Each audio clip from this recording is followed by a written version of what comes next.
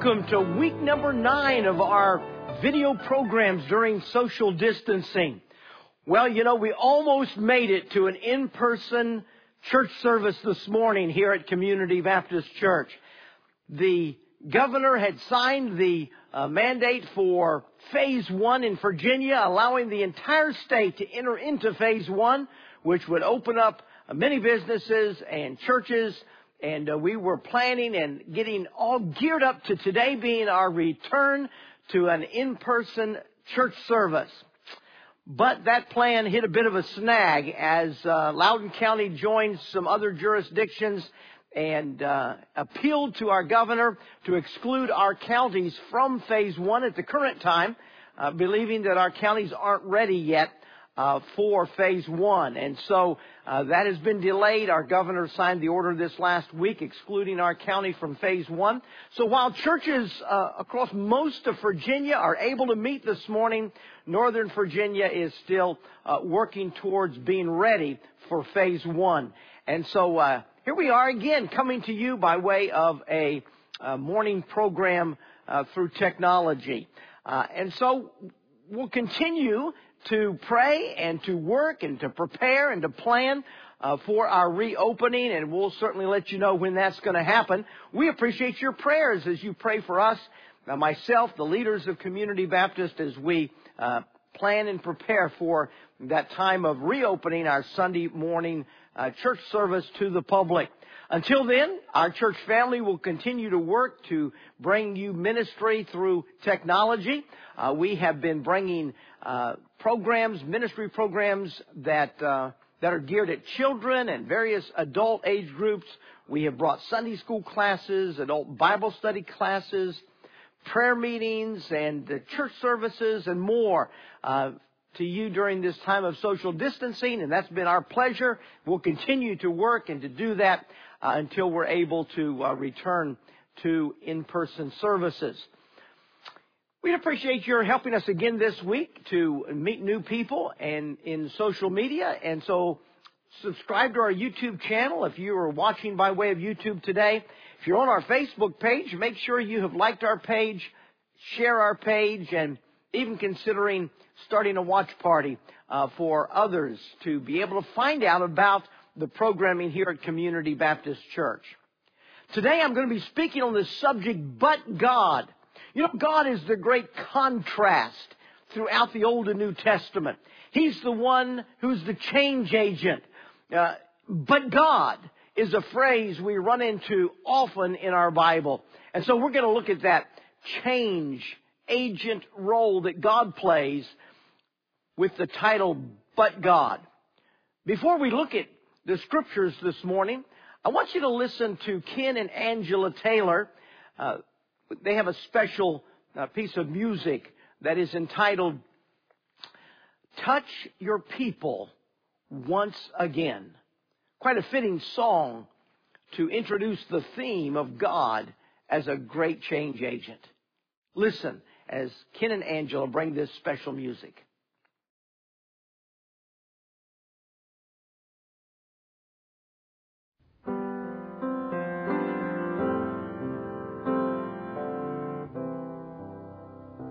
We need wisdom, we need power, and true love for each other. We have had so many big and empty words. So we come before your face, asking for your grace. Bring your people to a state of kingdom life. Restore your church again. Your people once again, with your precious holy hand, we pray, let your kingdom shine upon this earth, through a living, glorious church, not for temporary deeds, but restored authority. Let a mighty rushing wind blow in. Touch your people once again. Lord, you see your tired servants and the broken, wounded soldiers. Oh, how much we need your precious healing hand. We need the power of the cross as the only source for us. When we stand up facing final battle cry, restore your church again. Touch your people once again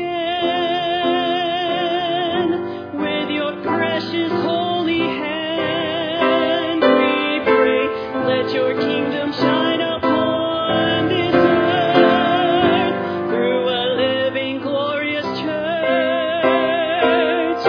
not for temporary deeds, but restored authority and power. Let a mighty rushing wind blow in. Touch your people once again.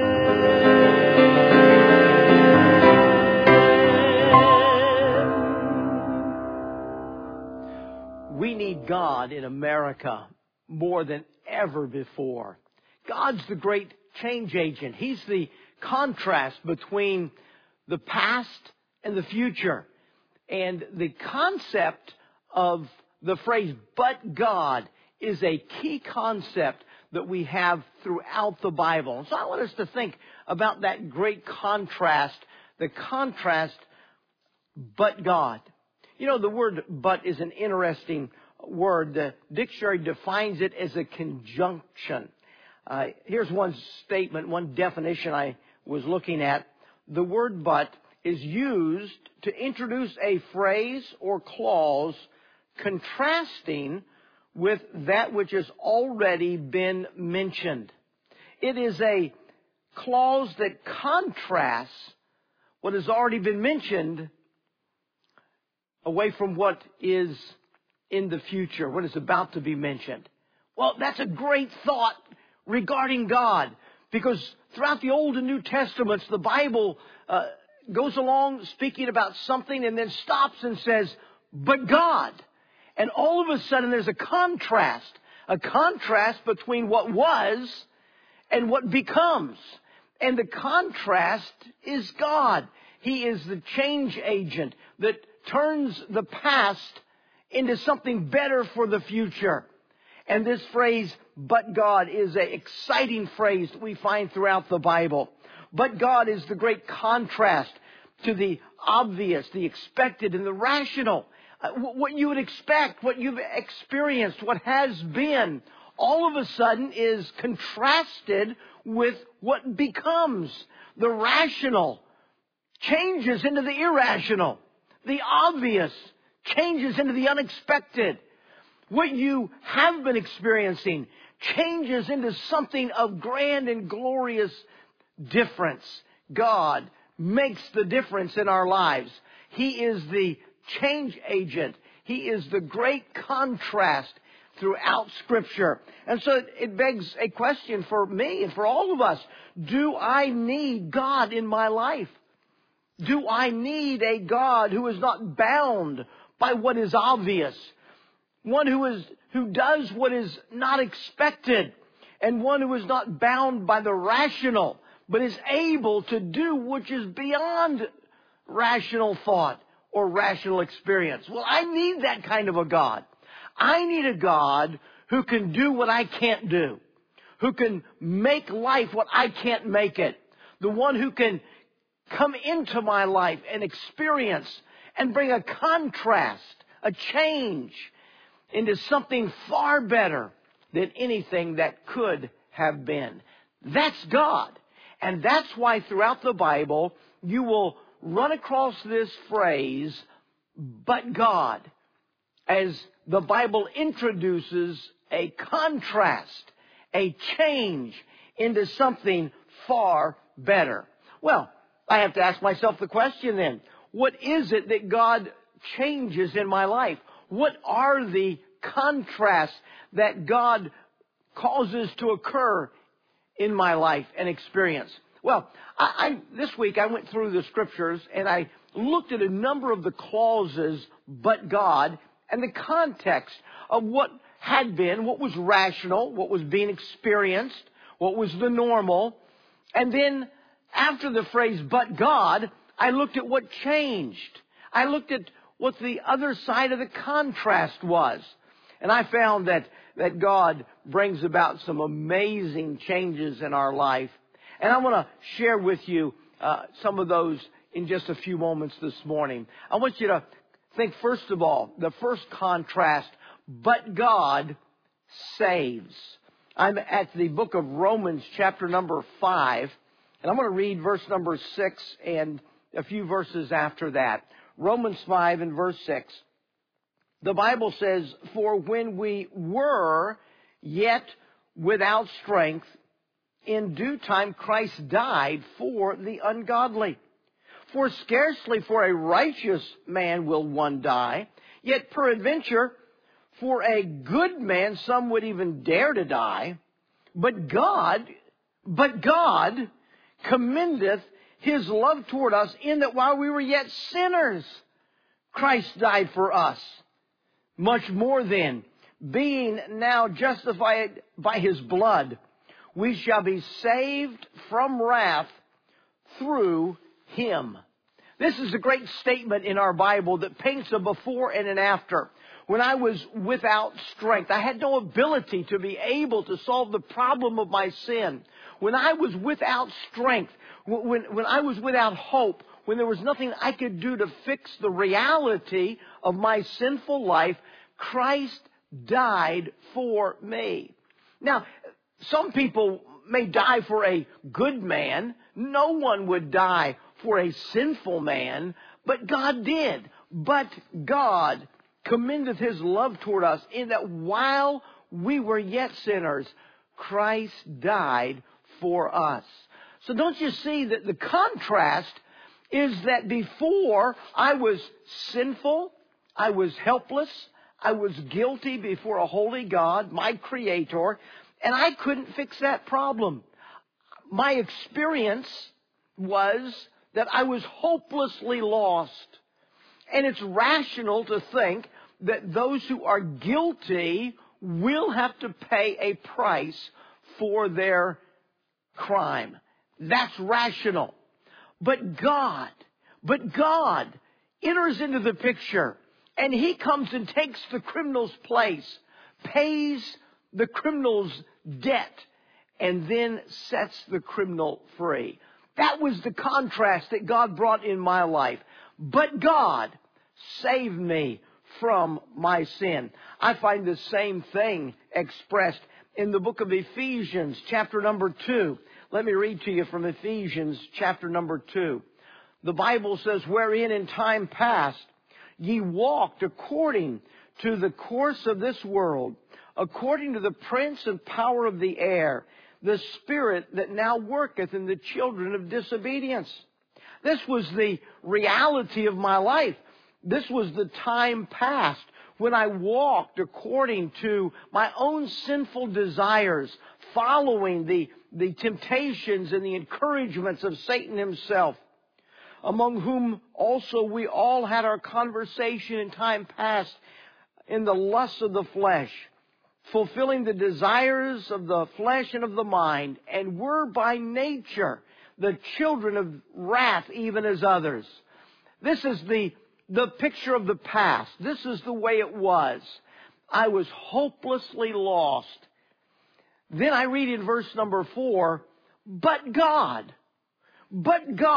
who is rich in mercy for His great love, wherein He hath loved us, even when we were dead in sins, He hath quickened us, or made us alive with Christ.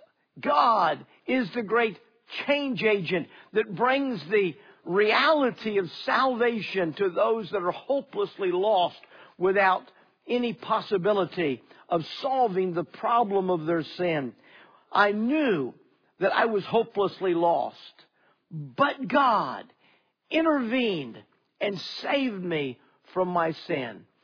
That's the kind of God I need active and vibrant in my life. A God who contrasts the reality of my past with the hope for my future and makes it possible on the cross of Calvary where Jesus Christ died for me. Now, once I'm saved, that doesn't end the need for a God of contrast in my life. I find that there's another contrast that God is very much at work in bringing about in my life, and that's the contrast, but God strengthens when I'm weak. I was tempted to go down many paths of doing the wrong thing, making the wrong decisions. But God intervenes in those situations and times. And when God intervenes, He makes all the difference in the world. In 1 Corinthians chapter 10 and verse number 13, the Bible says, "There hath no temptation taken you but such as is common to man." We're all tempted to do wrong. Even after we've been brought into a saving relationship with Jesus Christ, we still have issues and struggles in our life where we find ourselves tempted to do the wrong thing. And sometimes we feel ourselves weak and susceptible to temptation to do the wrong thing. But the Bible says that there's no temptation that you will ever face that is not common to all of mankind. Everyone struggles with the same sinfulness. This verse says that there hath no temptation taken you but such as is common to man.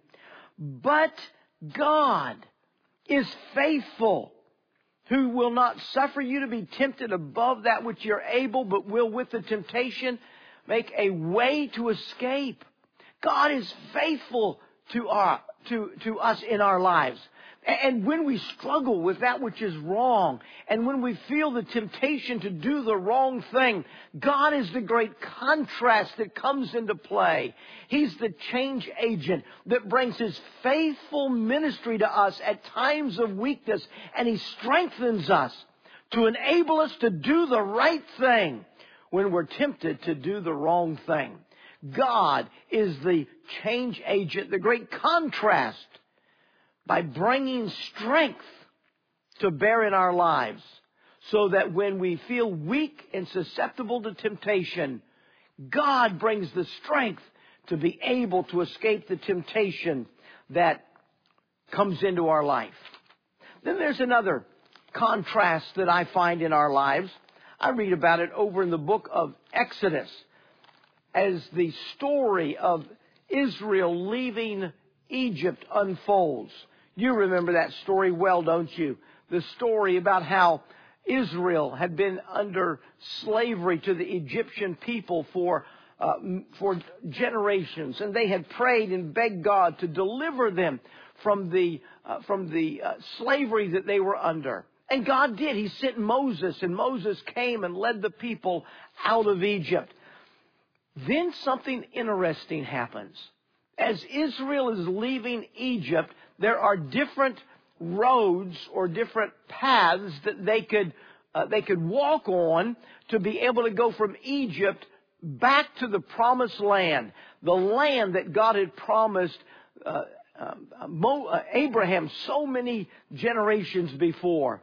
And so I read in Exodus chapter 13 and in verse number 17 that it came to pass, when Pharaoh had let the people go, that God led them not through the way of the land of the Philistines, although that was near. That would have been the common sense path. That would have been the rational thing to do. You're leaving Egypt. The rational thing would be to take the shortest route to get from Egypt back to the promised land.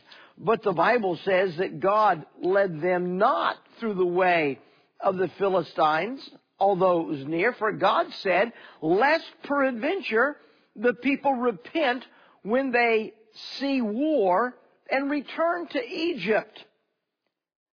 There was a danger that Israel was unaware of. The danger was that if they did the rational thing, if they did the thing that made the most sense, they've got to get from Egypt to the promised land. The sensible thing to do would be to take the shortest, most direct route to get there as quickly as possible. But God knew something that they didn't know. God knew that that land was occupied by the Philistines and that they would block Israel's attempt to go back to the promised land. And Israel would go straight into a war. And when they saw war, they would struggle and they would give up and they would turn around and go back to slavery in Egypt. So God, knowing what Israel didn't know, protected them by leading them to do something that didn't make sense. Verse number 18 says, "But God led the people about through the way of the wilderness of the Red Sea, and the children of Israel went up harnessed out of the land of Egypt." That's an interesting phrase, harnessed. They went up harnessed. You harness a horse and attach it to a wagon to pull the wagon. You harness the horse to control the decisions the horse makes. Now the people are going to make the decision to do what makes most sense to them. They can see that the obvious right decision is to go the shortest route, the easiest route that will take them right around the curvature of the Red Sea and take them, the curvature of the Mediterranean Sea and go directly into the promised land. But God harnessed them and He led them in a direction that didn't make sense. And He took them in a direction that they would not have chosen on their own. Because God is a God who leads us in strange directions. Because God knows something we don't know. And I need that kind of a God in my life. A God who will lead me in strange directions. Things that I wouldn't decide to do. But I feel impressed and directed by God that this is the direction He wants me to take. God, knowing what I don't know, leads me in strange directions. I'm glad I have that kind of a God in my life. I can trust that kind of a God.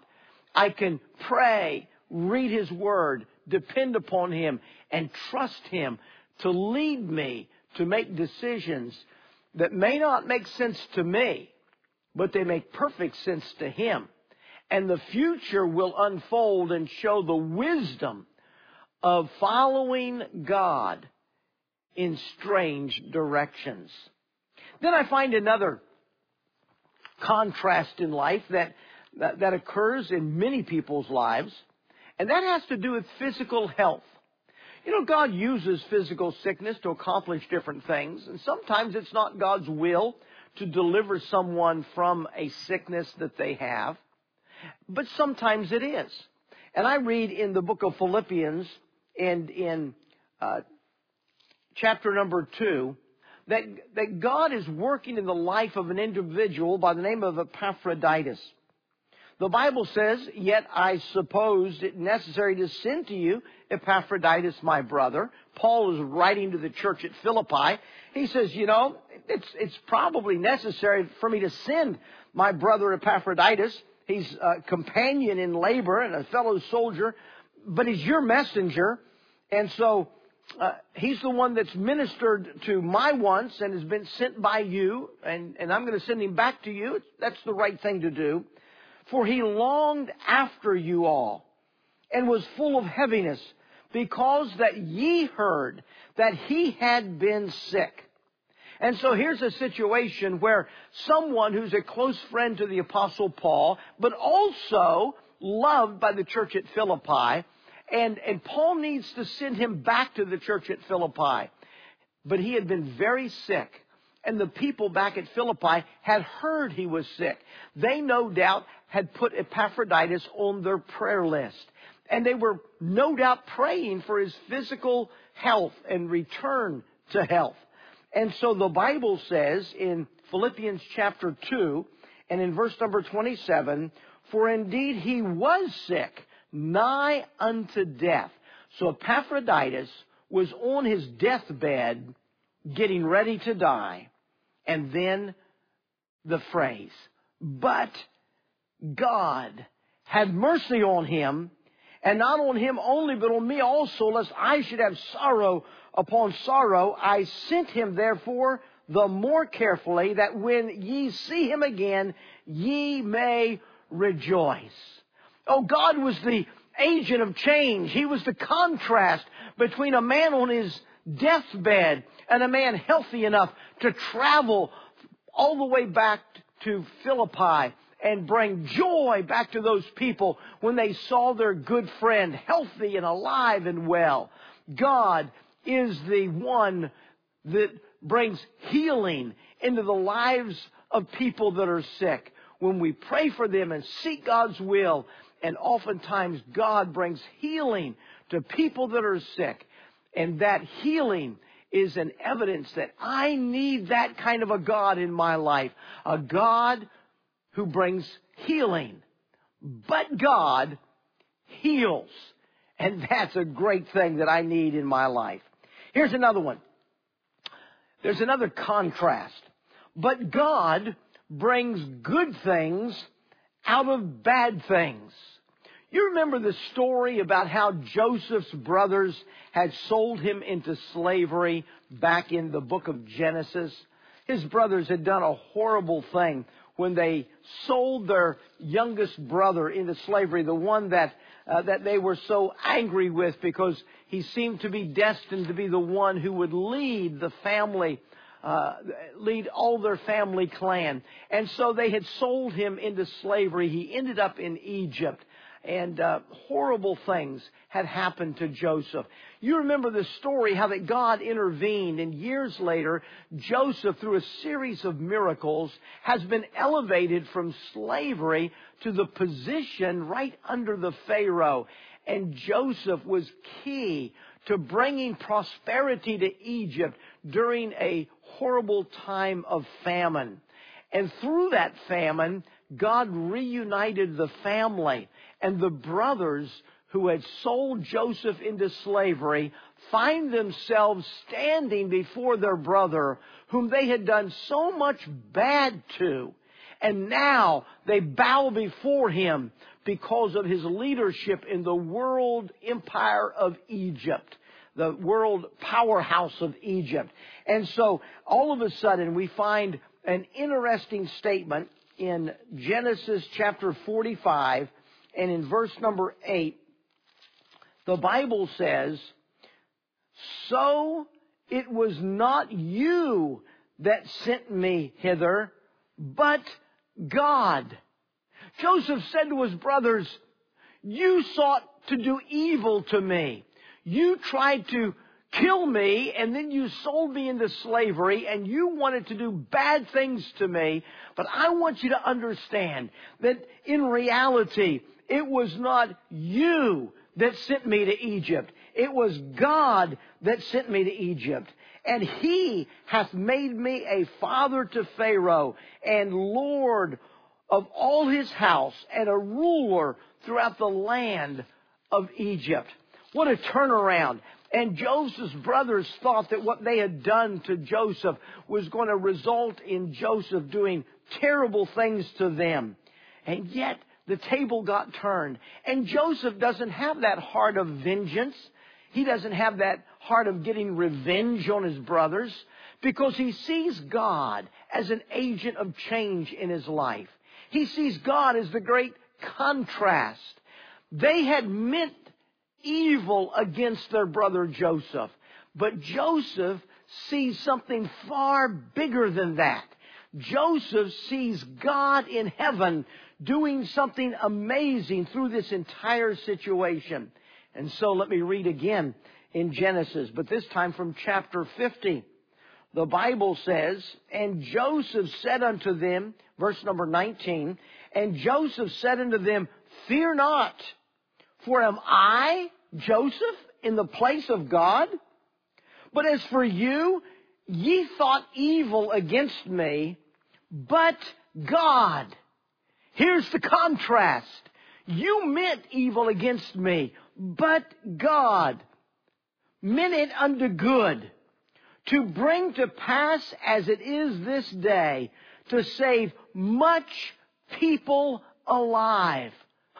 I need that kind of a God in my life. So that when other people try to do me evil, when other people try to hurt me and do bad things to me, that I can see God as a change agent who is going to do something miraculous.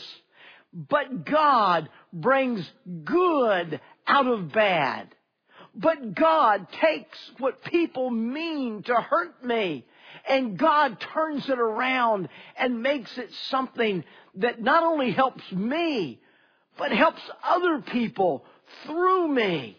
But God meant it to be good, to bring to pass as it is this day, to save much people alive. I love Joseph. Joseph has such a great attitude towards the people that tried to do him wrong. And he was able to have that attitude because he believed that God is the great contrast in life. He's the change agent that turns something that was meant to be hurtful into something that God will use to be filled with blessing and good for people. How's Joseph going to react to his brothers? He's in a position to have them all killed. He can seek revenge and get back at them. It is nothing for Joseph to be able to totally destroy his brothers that had done him so much harm. But that's not Joseph's attitude, because he has a God in his life who is a change agent, a God who is the great contrast. And God turns what people mean to be bad into something that God means to be good. And so what's Joseph going to do?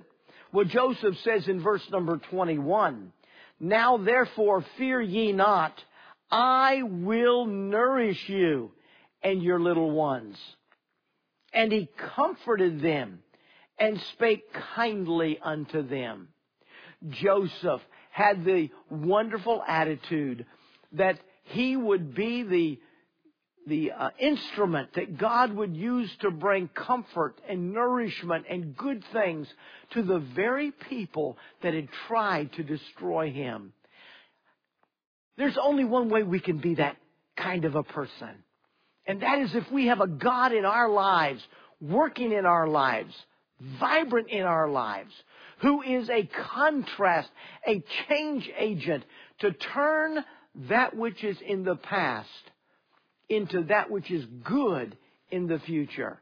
God, but God, brings good things out of bad things.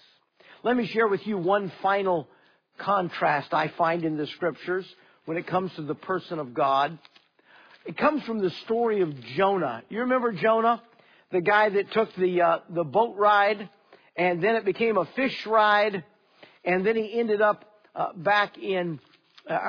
over in Nineveh, the capital city of the Assyrian Empire, where God is going to use him to preach about salvation and forgiveness so that the people of the Assyrian Empire could be forgiven of God for the horrible things that they had done and how they had lived their lives. And so Jonah finds himself back over in Nineveh for the first time after God had gotten his attention in the Mediterranean Sea. And God uses Jonah to bring the message of salvation. A great miracle occurs. Revival broke out, and the people of the city of Nineveh turned to God, repented of their sin, turned to God, and God averted his immediate judgment on the Assyrian Empire as a result of the preaching that came from Jonah, from God through Jonah to the people of Nineveh. Well, that made Jonah angry because he really wanted God to judge Assyria, because as a prophet, he knew that God was one day going to use Assyria to bring bad things to happen in the northern kingdom of Israel. So he was delighted that God was going to destroy Nineveh in 40 days. But God didn't. because they repented of their sin. And so Jonah's got a problem, and so he goes outside the city, up on a hill, and he's pouting and complaining. And the Bible says that God asked him a question. In Jonah, chapter number 4, and verse number 4, the Bible says, "Then said the Lord, dost thou well to be angry?" So Jonah went out of the city, sat on the east side of the city, made a booth, and sat under it in the shadow till he might see what would become of the city. So here's Jonah sitting under a little booth that he made, trying to get some shade and some comfort as he watches to see what God's going to do. And the Lord God prepared a gourd and made it to come up over Jonah, that it might be a shadow over his head, to deliver him from his exceeding grief. So Jonah was exceeding glad for the gourd. So here's Jonah, the pouting prophet, angry because God is not going to judge Nineveh. And God allows Jonah a bit of comfort in his time of backslidden pouting. And then God does something. Verse number 7 says, But God prepared a worm when the morning rose the next day, and it smote the gourd that it withered. And it came to pass, the sun did rise, and God prepared a vehement east wind, and the sun beat upon the head of Jonah, that he fainted and wished in himself to die, and said, it's better for me to die than to live. God prepared a worm to cause the gourd to die, the gourd that sprung up and provided shelter and shade for Jonah. And God brought judgment against Jonah, but God brought judgment into Jonah's life when that's what was needed because of Jonah's sin. But God intervenes in lives with judgment. Now that's, of all these things I've mentioned, that final one is the one that isn't my favorite. I like God being the great contrast, the change agent that saves me when I'm lost, that strengthens me when I'm weak, that leads me in strange directions when I'm about to make a wrong decision because it makes sense to me, but God knows something I don't know. I need and I want that kind of a God. I want a God who heals me when I'm sick, a God who brings good things out of bad things that happen in my life. I need a God who brings these changes to bear in my life. But you know, as strange as it may sound, and as much as I don't necessarily want it, I need a God who spanks me when I do wrong, who brings judgment into my life when I've done the wrong thing. Because chastisement from God is designed to make us better, not bitter. It's designed to help us be dissatisfied with sin and want to be back in fellowship with God. The chastisement that comes from God is intended just like the chastisement of a loving father to his wayward child, when he spanks the child not because he's angry, not because he's being vengeful and wants to get back at his child. No, that father brings judgment, chastisement into the life of his child because he bring that child back into favor. He wants that child to be obedient, to learn how to obey and be in the Father's graces and the Father's will. And so I really do need a God that intervenes with judgment when I'm doing the wrong thing, because that's what brings me back to God, where I can enjoy His peace, His joy, His favor in my life, the good things that God has to bring in my life. As Ken and Angela's special music that they brought earlier, we need God to touch us once again. We need a kind of a God that brings change into our lives. The kind of a God who is a contrast to the things that only we can do and make life better because God is with us in our lives. Do you have that kind of a God in your life? Do you have such a relationship with Him because He saved you? And now as His child, does He strengthen you, and does He lead you, and does He heal you, and does He bring good things? And does He sometimes even punish you when you're wrong in order to bring you back closer to Him once again? That kind of a God is a God that's worth building a relationship with. And if you don't have a relationship with God to be able to enjoy the great contrasts between what you normally have and what God can bring into your life, then we would love to help you to enter into that kind of a relationship with your Creator and to build that kind of a relationship with God in your life. At Community Baptist Church, we're here to minister and serve to you and help you know God and to know Him better. God bless you.